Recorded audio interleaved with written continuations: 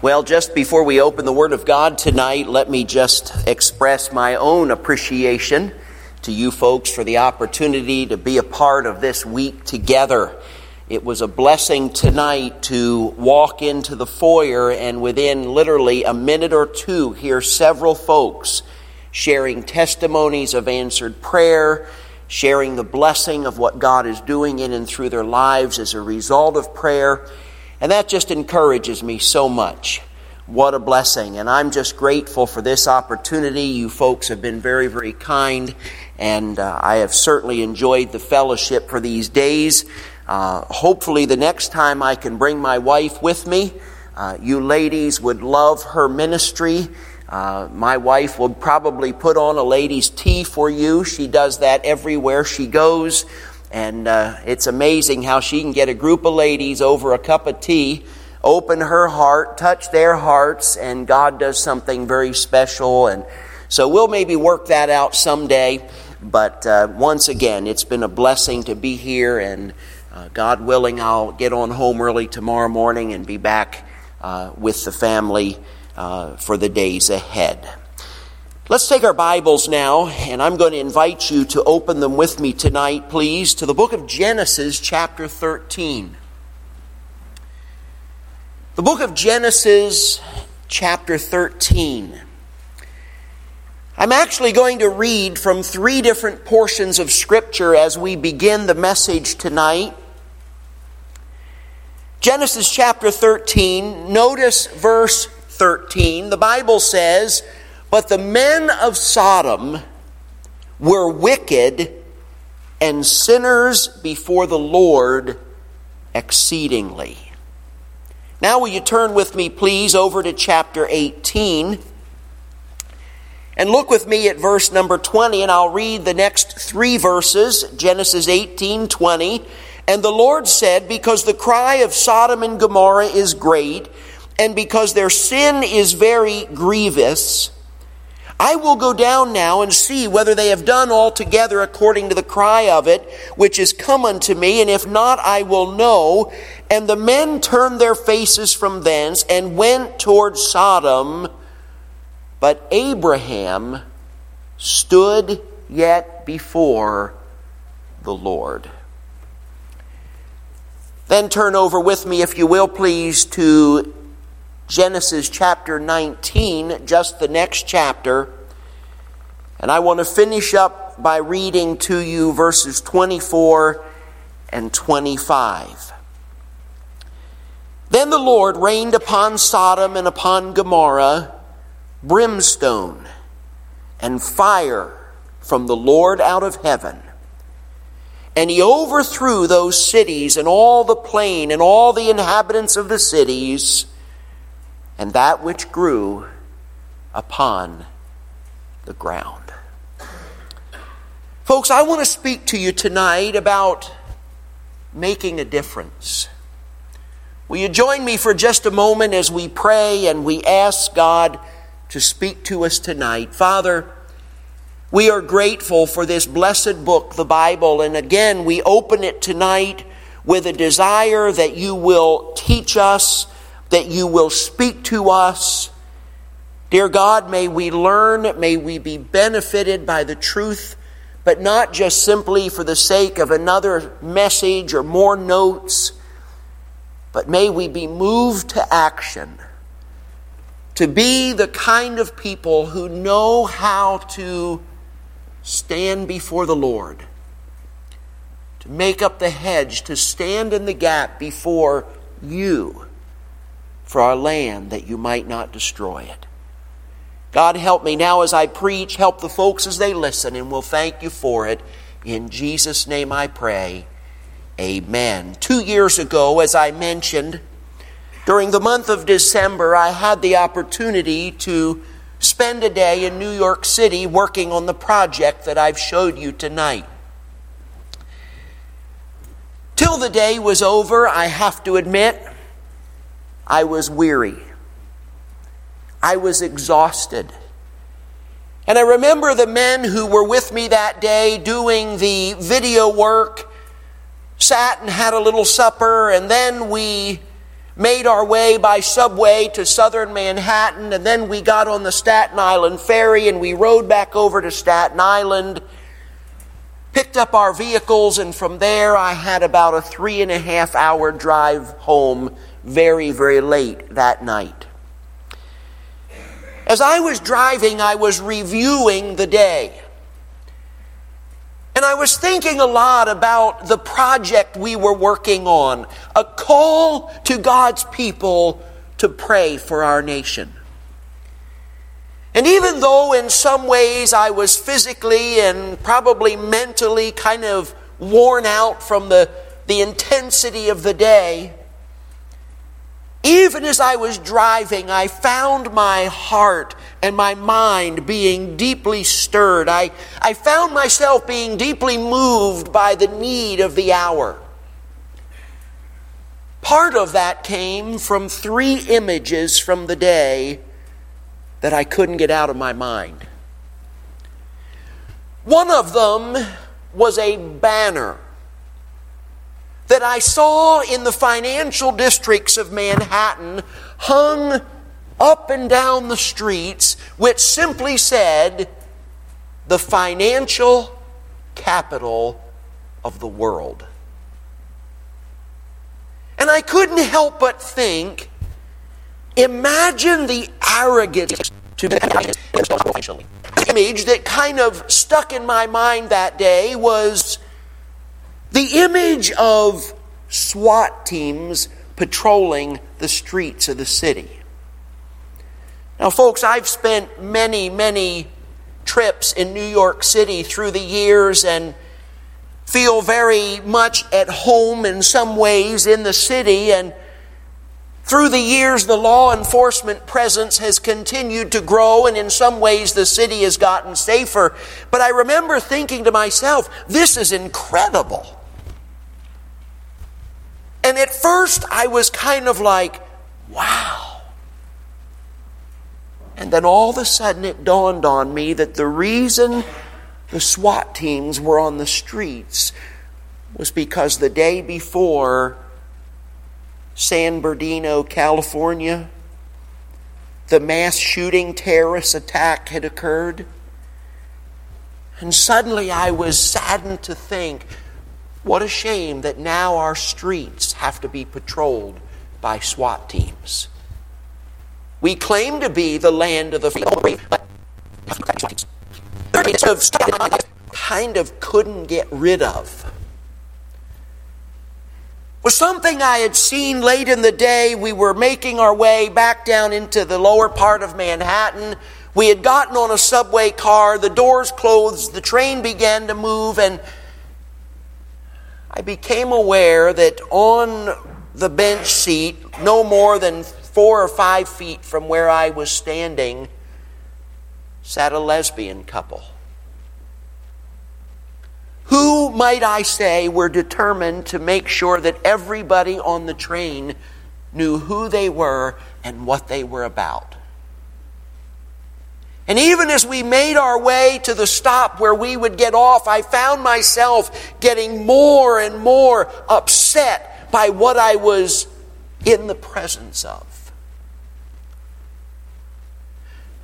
Folks, can I tell you that as I left the city that day with images of arrogancy, violence, and perversion,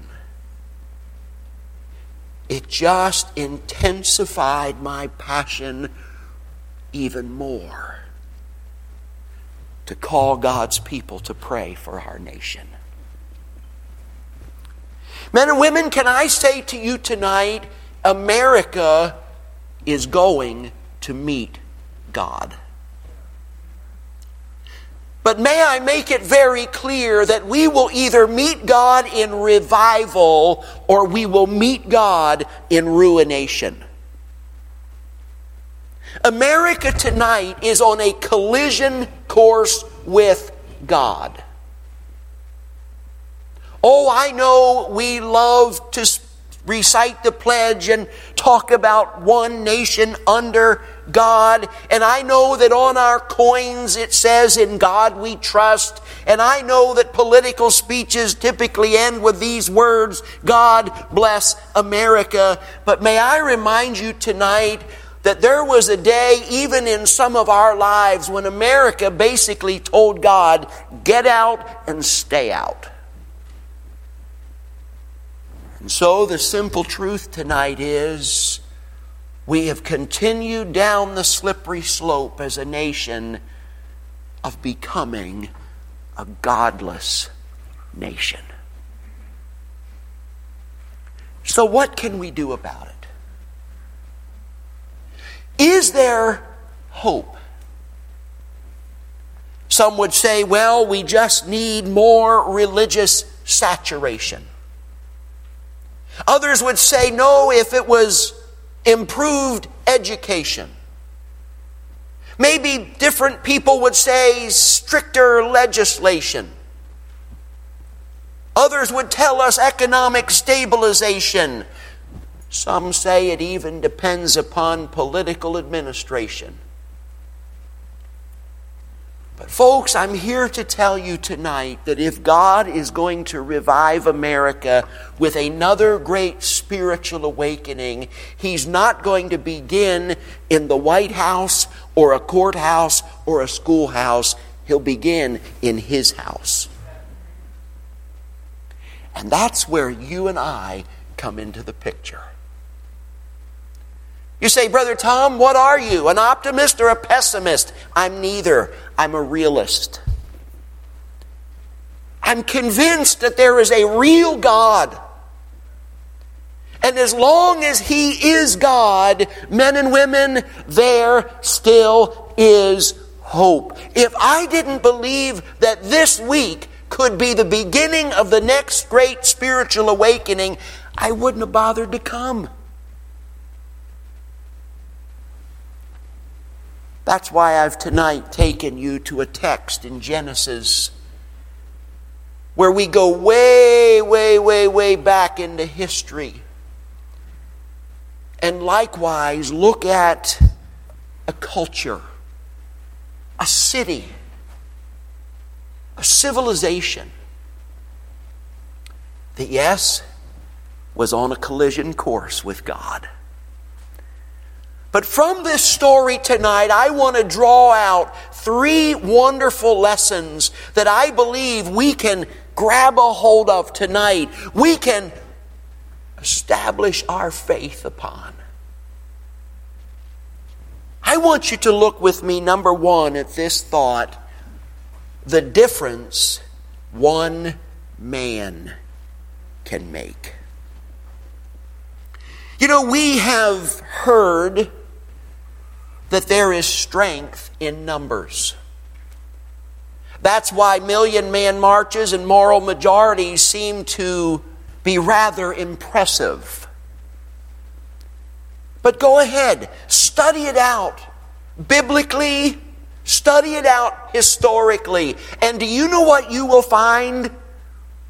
Typically, a significant work of God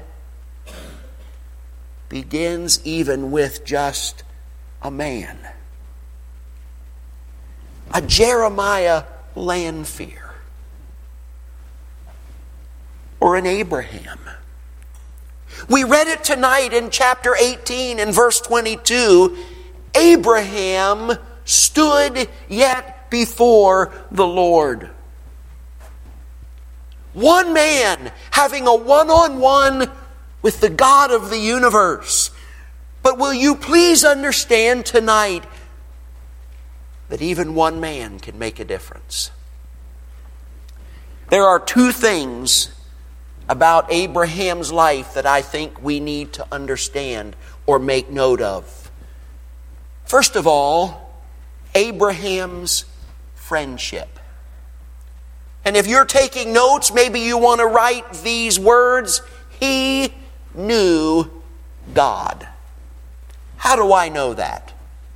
Well, I know it because 3 different times in Scripture, the third and final one being in James chapter 2 and verse 23, Abraham is given a title that no other man in Scripture was given.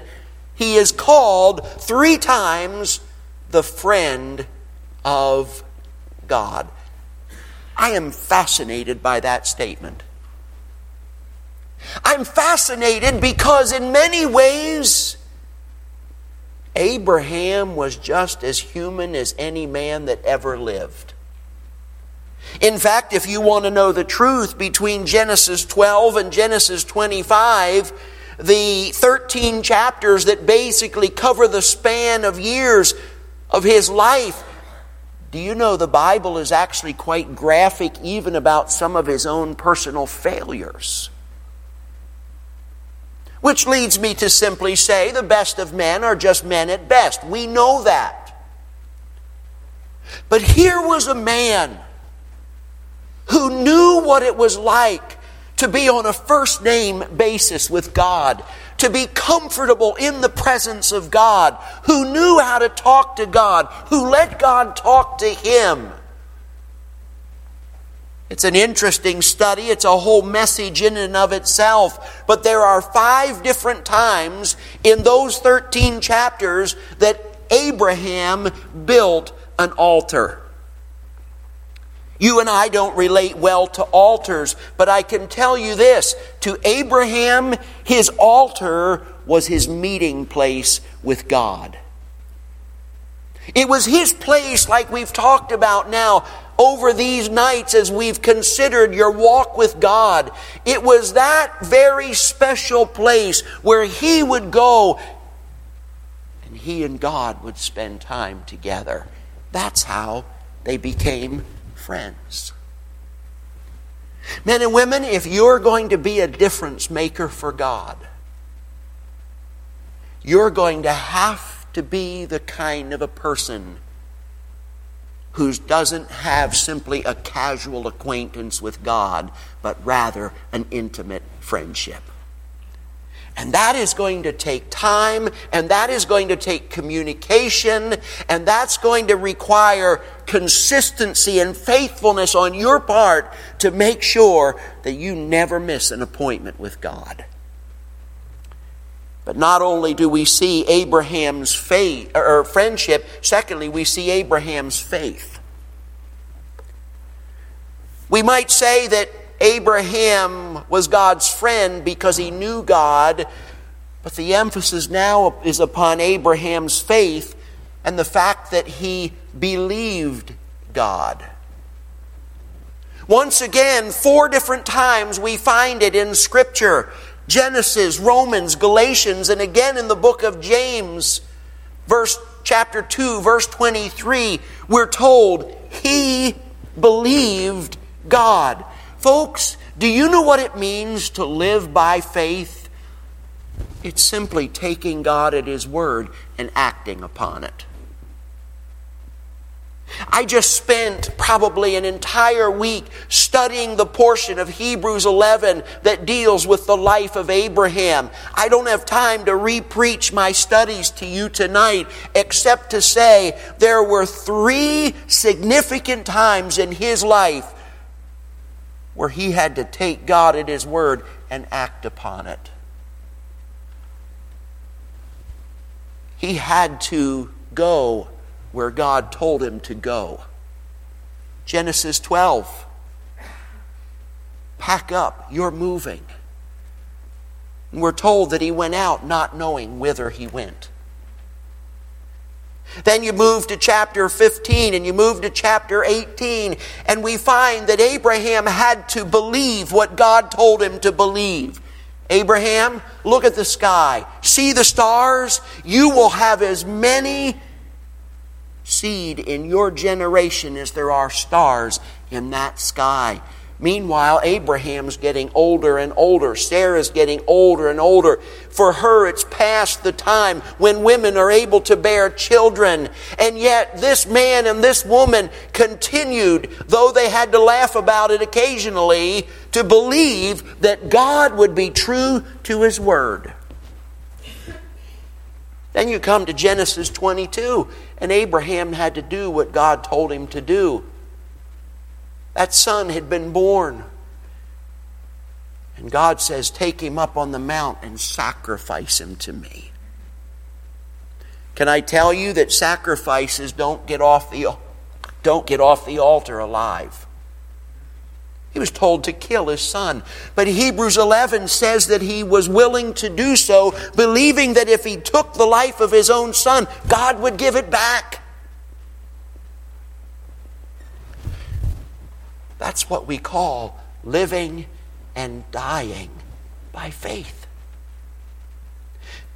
Those of us who will make a difference for God are the kind of people who trust God in an extraordinary way. Not because we see where we're going to end up, not because we know how it's all going to turn out, not because we have figured out how all the needs will be met, but because God said so and we believe it and will act upon it.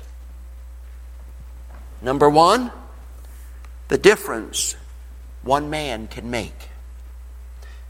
But then there's a second thing that I want you to see, and it's now going to take us into Genesis chapter 18. Number two, it's the difference one prayer can make. The difference one prayer can make. We read in our text tonight that Abraham stood yet before the Lord. Then you go to verse 23, and Abraham drew near. We might say he connected with his God. Draw nigh to God, and he will draw nigh to you. Prayer takes us closer to the heart of God than any other activity in life. He drew near and said, wilt thou also destroy the righteous with the wicked? Can I tell you, Abraham already knew that Sodom would probably get what they deserved, and they deserved what they were going to get. But he still had a prayer. And it was a prayer based upon people who lived right. Verse 24, peradventure there be 50 righteous within the city. Wilt thou also destroy and not spare the place for the 50 righteous that are therein? Isn't that interesting? Abraham was not making his appeal to God based on the wicked people in the city, but upon the basis of the righteous people in the city. He then has a conversation with God, talking about the righteous and the wicked. And then we come to verse 26. And the Lord said, if I find in Sodom 50 righteous within the city, then I will spare all the place for their sakes. Men and women, do you know what that is? That's called an answer to prayer. The very thing Abraham asked, God answered. God said, if there are 50 people living right in that city, I'll spare it for the 50. Well, then you begin to move down through the chapter. And Abraham allows his prayer to become even more focused, because his next request is, God, will you spare it for 45? And then 40, and then 30, and then 20. And eventually he gets to the point where he said, God, if there are 10. And God said in verse 22, I will not destroy it for 10's sake. Folks, do you know what we have here? We have a man who is doing exactly what God said He looks for when a culture or a city is on a collision course with God. Ezekiel chapter 22 is where we find the passage. I sought for a man among them, God says, that should stand, that should make up a hedge and stand in the gap. But what does it say next? Before me. Sometimes we assume that making up a hedge and standing in the gap is something we're going to have to do in Washington, or do at our local school board meeting, or do with a community action committee.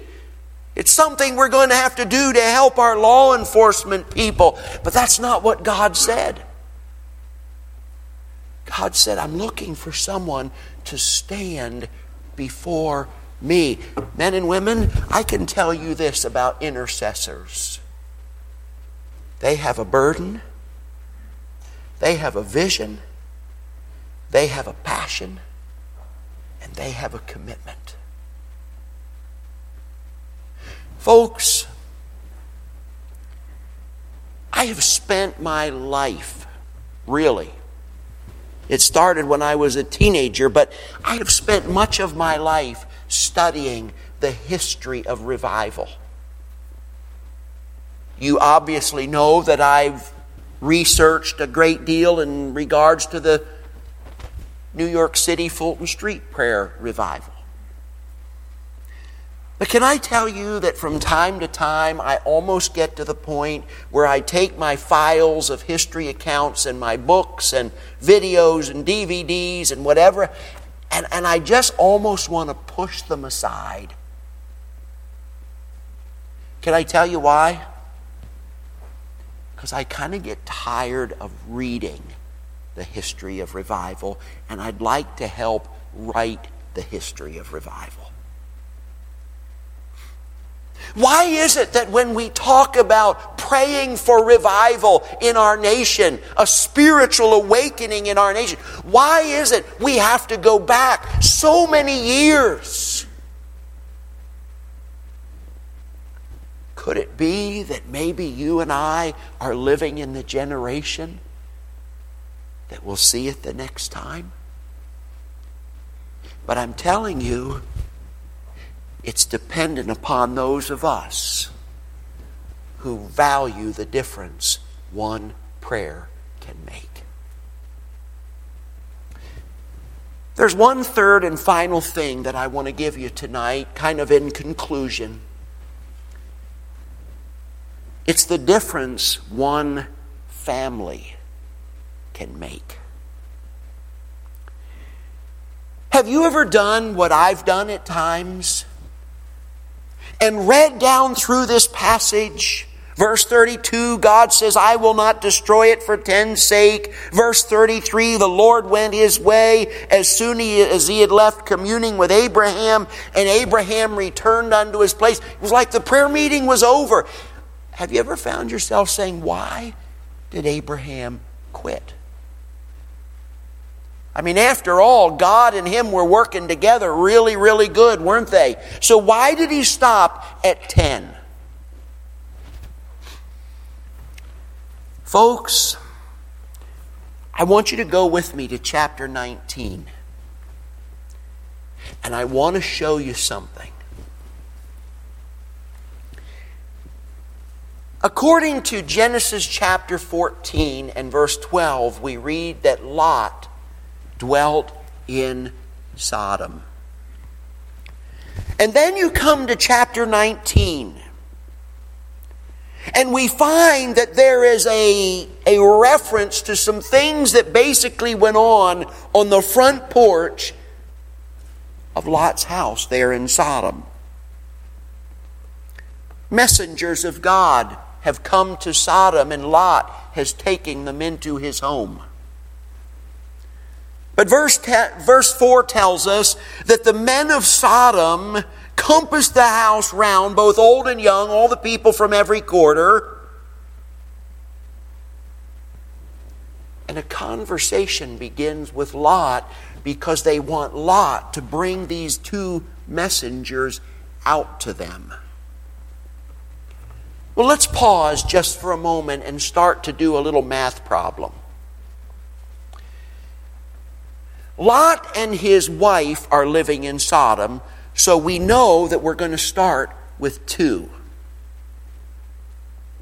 And then we work down into the passage. In verse 8, Lot says, "Behold now, I have 2 daughters which have not known man." 2 unmarried young women still living at home. So we can do the math. 2 plus 2, we're now at 4. And then we begin to work our way a little bit further down into the passage. Verse 12, "And the men said unto Lot, Hast thou here any besides son-in-law, and thy sons, and thy daughters?" This is interesting, folks. We understand, if you start piecing this together, that Lot had at least 2 more daughters who had married 2 men and become sons-in-laws.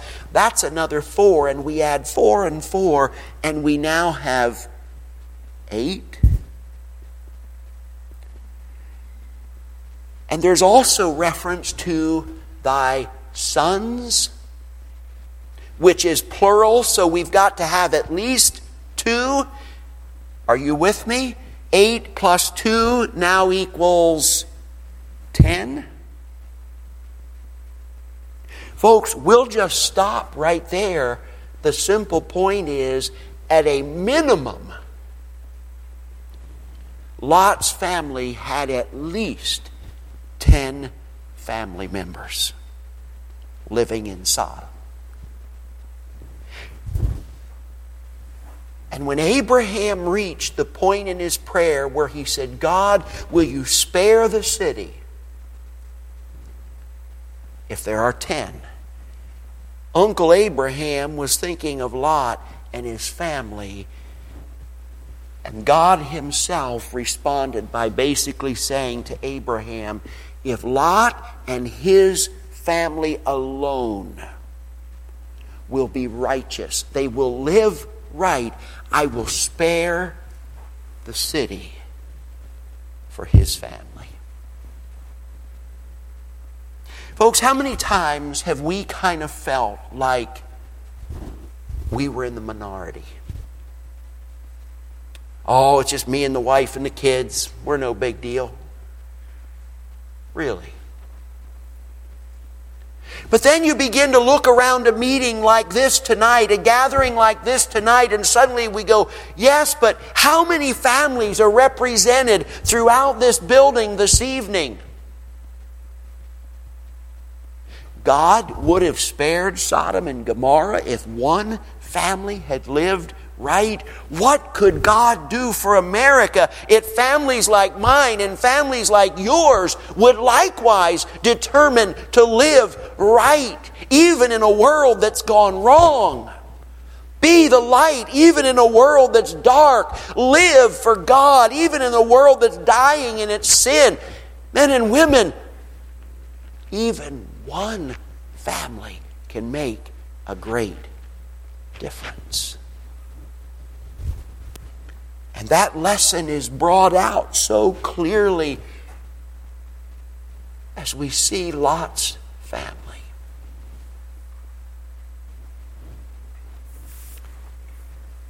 But unfortunately, we know the rest of the story. And we read it tonight in our text. God destroyed Sodom and Gomorrah. What a tragedy. God said, Abraham, you can make a difference. The prayer you're praying, it will make a difference. Lot, if your life will live right, it will make a difference. But in the end, not only did Lot get into Sodom, Sodom got into Lot, and Sodom had a bigger influence on Lot than Lot had on Sodom. And when it was all said and done, Lot and his wife and 2 daughters made a desperate run for their lives as the fire and brimstone began to fall, and God literally wiped those cities off the face of the planet. I'm reminded of a simple statement that we've read in our history textbooks. Unless we learn from history, we're doomed to repeat it. Someone has said if God doesn't judge America, He'll owe an apology to Sodom and Gomorrah. That is, unless some of us as individuals begin to pray and all of us as families begin to live. And God does what He said He will do. He spares the place. Folks, I want to end our service tonight and really end this conference in a time of prayer. In fact, let me just give you a brief word or two of instruction. I'm done preaching and speaking. We're not going to sing again.